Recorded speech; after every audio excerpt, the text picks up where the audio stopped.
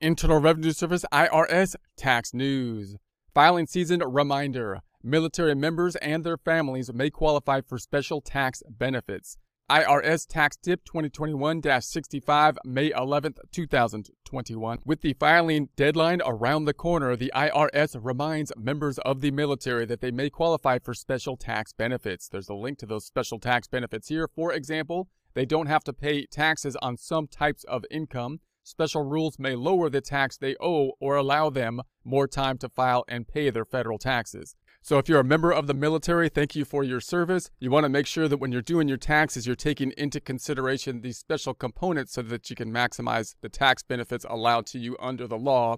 Now, if you're doing the taxes with somebody else, you're getting a tax professional to help you.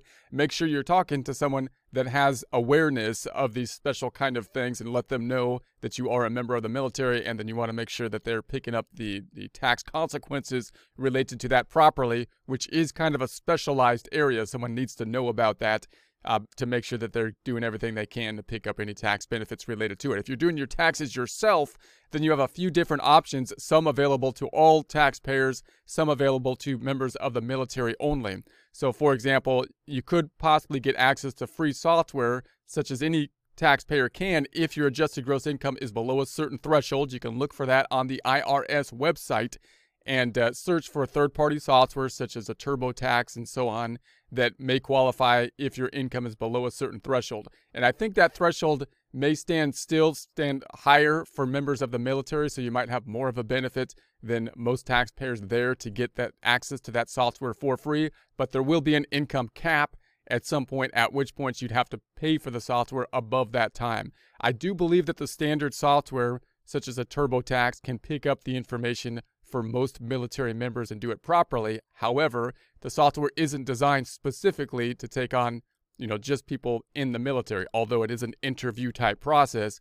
And if you fill out the interview questions properly, then it may, pick up the military items well. Now, there's also a mill tax, which I believe is free no matter what your income level is, and it's designed specifically for the military, which you would think would be better, and it may be better. I've never used it before, but just note that I don't believe that that's on the market competing with other softwares. So if you're in a situation where you're choosing between a market software such as a TurboTax, and which is not designed specifically for the military, but which is winning on the market in terms of competition, and something like a mill tax, which is not on the market, it's specialized, but it is specialized specifically for the military, I'm not sure which one would be better in terms of just the ease of entering the data and how user-friendly, the softwares are. So those are some of the options.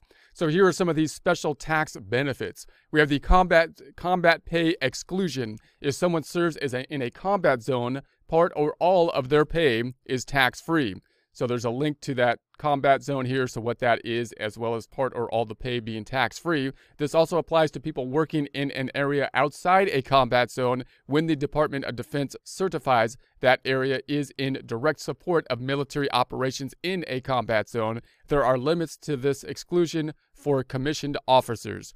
So other non-taxable benefits: base allowance for housing, base allowance for subsistence, and uniform allowances are among several government pay items excluded from gross income, which means they are not taxed. So these items, they're saying, are not going to be taxable. Remember, when you're talking about the tax side of things, everything's flipped on its head, right?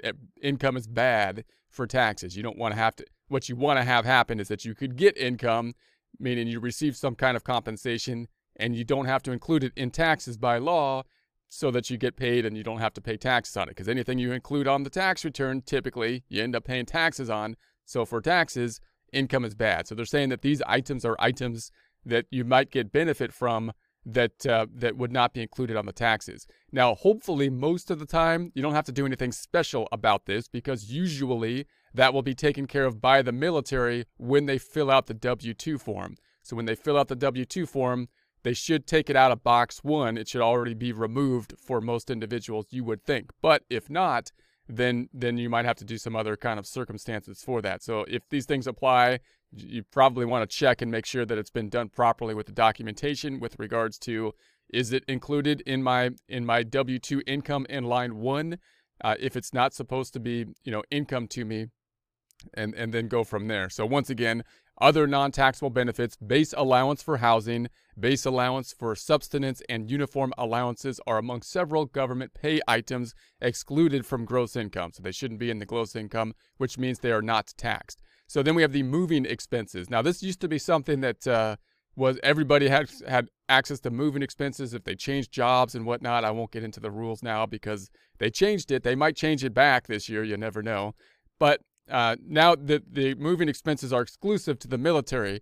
Again, it's one of those types of things, however, that oftentimes I believe the military will reimburse the moving expenses. So you got to be careful in terms of, when you would take the moving expenses. Did you get reimbursed for the moving expenses? And how did the military report the income that could be there? So some non-reimbursed moving expenses, so there's the key term, non-reimbursed moving expenses, may be tax deductible. To deduct these expenses, there's a link to these expenses here. The taxpayer must be a member of the armed forces on active duty, and their move must be due to military order or result of permanent change of station. So again, this was similar. If you remember this rule before, it was something like, if you got a new job somewhere else and it was so many miles away and whatnot, then you might be able to deduct the moving. Now, so they took it away, but they kept it basically for the members of the military here.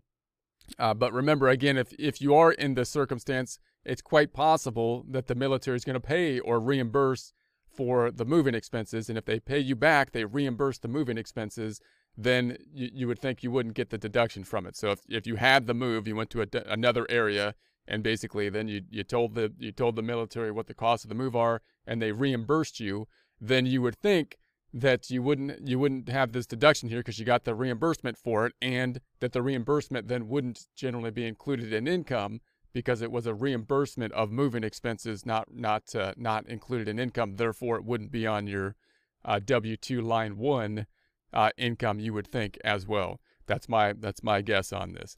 So deadline extensions. Some members of the military, such as those who serve overseas, can postpone most tax deadlines. Those who qualify can get automatic extensions of time to file and pay their taxes. So you can take a look at the automatic extensions. Obviously, this year's a little bit funny because they got extensions going on. We got normal extensions for normal people, and then extensions for the members of the military on top of the extensions that are normal extensions that might apply to the military but may not because the military already has whatever. So if you want to see, there might be other extensions related to the military which would be automatic. The one coming up shortly that you might want to just double check on being, of course, the filing deadline. So if you haven't filed the tax return or created an extension yet for that, then you might want to double check on that one and see if it's automatic if you are a member of the military. So earned income tax credit, special rules allow, and there's a link to those special rules, allow military members who get non-taxable combat pay to choose to include it in their taxable income. Now, this is a kind of a weird category because the earned income tax credit is very complex, especially considering the fact that it's kind of a benefit program tax bracket for people in the lower threshold typically. So the idea of the earned income tax credit is that it's trying to incentivize people to work. So if you're working, then your credit actually goes up. Most like benefit programs, when you work, then your benefits go down because now they say you're self-sufficient, right? That kind of makes sense, but it's disincentivizing for people to work because when they work, then they get paid less in benefits, and sometimes you actually get paid more in benefits than to work, which is kind of silly because then it doesn't incentivize people to be self-sufficient and want to work, which would make sense, which is actually a rational decision if you're going to get paid more not to work, right? So in any case, if the earned income tax credit is trying to stop that by saying we want to give a benefit but still incentivize people to work, right? We don't want to. So basically, when the income goes up, your earned income tax credit actually increases to some degree, and then it caps out at some point, and then it goes back down. And it also is going to be tied to the number of children there too, so that complicates the earned income tax credit. So in any case, then the question then is, well, if you have this pay, this income, do you want to include it with regards to the earned income tax credit? Because you might have pay that shouldn't be included in income, which is usually good. Like if you got money, if you got income, and it's not something you have to include on your taxes, then that's good because that lowers your taxes. But If it's something that would have increased your earned income credit, then it could be bad, because you might say, well, yeah, I want to include it with regards to the earned income credit, because if I had more income, my earned income credit would actually be higher. So in that case, you get kind of the option to include it or not with regards to the earned income. And if it comes out higher, then you can pick up that pay. So bottom line, if you get pay that isn't, and you're in the military and it's not something that needs to be taxable, then it's usually good, but still you want to double check and see if you're qualifying for the earned income tax credit, which means your income is below a certain threshold typically to qualify. Would that income be beneficial to you to get a higher earned income tax credit? And tax software can help you to kind of test that out. If you don't have tax software and you're doing it by hand, that gets really complicated. So, there is tax software available that should help you with that kind of questioning. So one reason they might do this is to increase the amount of the earned income tax credit. There's a link to the earned income tax credit here. People who qualify for this credit could owe less tax or even get a large refund. Joint return signatures. Both spouses must normally sign a joint income tax return. However, if military service prevents that from happening, one spouse may be able to sign for the other or get a power of attorney. So this is actually kind of problematic. Now that we have the electronic signatures, it's maybe less problematic at this point. But, if you have a joint return, both spouses need to sign it or the IRS isn't going to accept it. And so you have to have kind of an exception if you're talking about someone in the military where they can't sign the tax return because they're gone. So then you might have an exception there. You can look at a power of attorney, which basically a power of attorney basically means that you're signing somebody else to have the authority to act as an agent of you. So it's kind of like if you were going to court or something and you got a lawyer to act as your agent, and the lawyer's going to go in there and make any pleas or something so you don't have to sit all day in a courtroom or whatnot. The power of attorney for taxes is a similar kind of thing. It's going to allow someone to act on your behalf, make decisions, possibly sign something on your behalf. So you can take a look at that. Service members may want to consult with their installation's legal office to see if a power of attorney is right for them. Reserve and National Guard travel. Members of the reserve component of the armed forces may be able to deduct their unreimbursed travel expenses, there's a link to those here, on their return. To do so, they must travel more than 100 miles away from home in connection with their performance of services as members of the reserve. ROTC allowances. Some amounts paid to ROTC students, there's a link to ROTC students here, in advanced training are not taxable. However, active duty ROTC pay is taxable. This includes things like pay for summer advanced camp. So I would think, again, this would be something that would be reported to you. So if it's not taxable, then I would think that the reporting to you would let you know. You might not get like a W-2 or a 1099 on it, or it might be an informational 1099. I'm not sure exactly what it would look like. But if it was taxable, you would think that you would get a 1099 or a W-2 that would look kind of similar to a taxable income. And then that would kind of be an indication, hopefully, that you would have to either record it or not. And then if you get that documentation, then you can kind of look it up in more depth on the IRS website just to double check and see if you're following the rules that they want you to be following. Special filing software. We also have the MilTax here, which is a free tax resource available for the military community offered through the Department of Defense. So there's a link to the MilTax. So remember your options here on the tax software. You still, everybody has options to like the normal tax software, which you can basically look on the IRS website and look for free software, and it'll kind of sort out the free software. And if your income is below a certain threshold, then you may have access to free software like everybody else. And I think that threshold might be higher or sustained at a higher level for members of the military. And that would be third-party software, such as the TurboTax and whatnot, other kind of, I'm not trying to promote TurboTax, it's just the one that comes to my mind the most because I work with Intuit, but there's other softwares out there.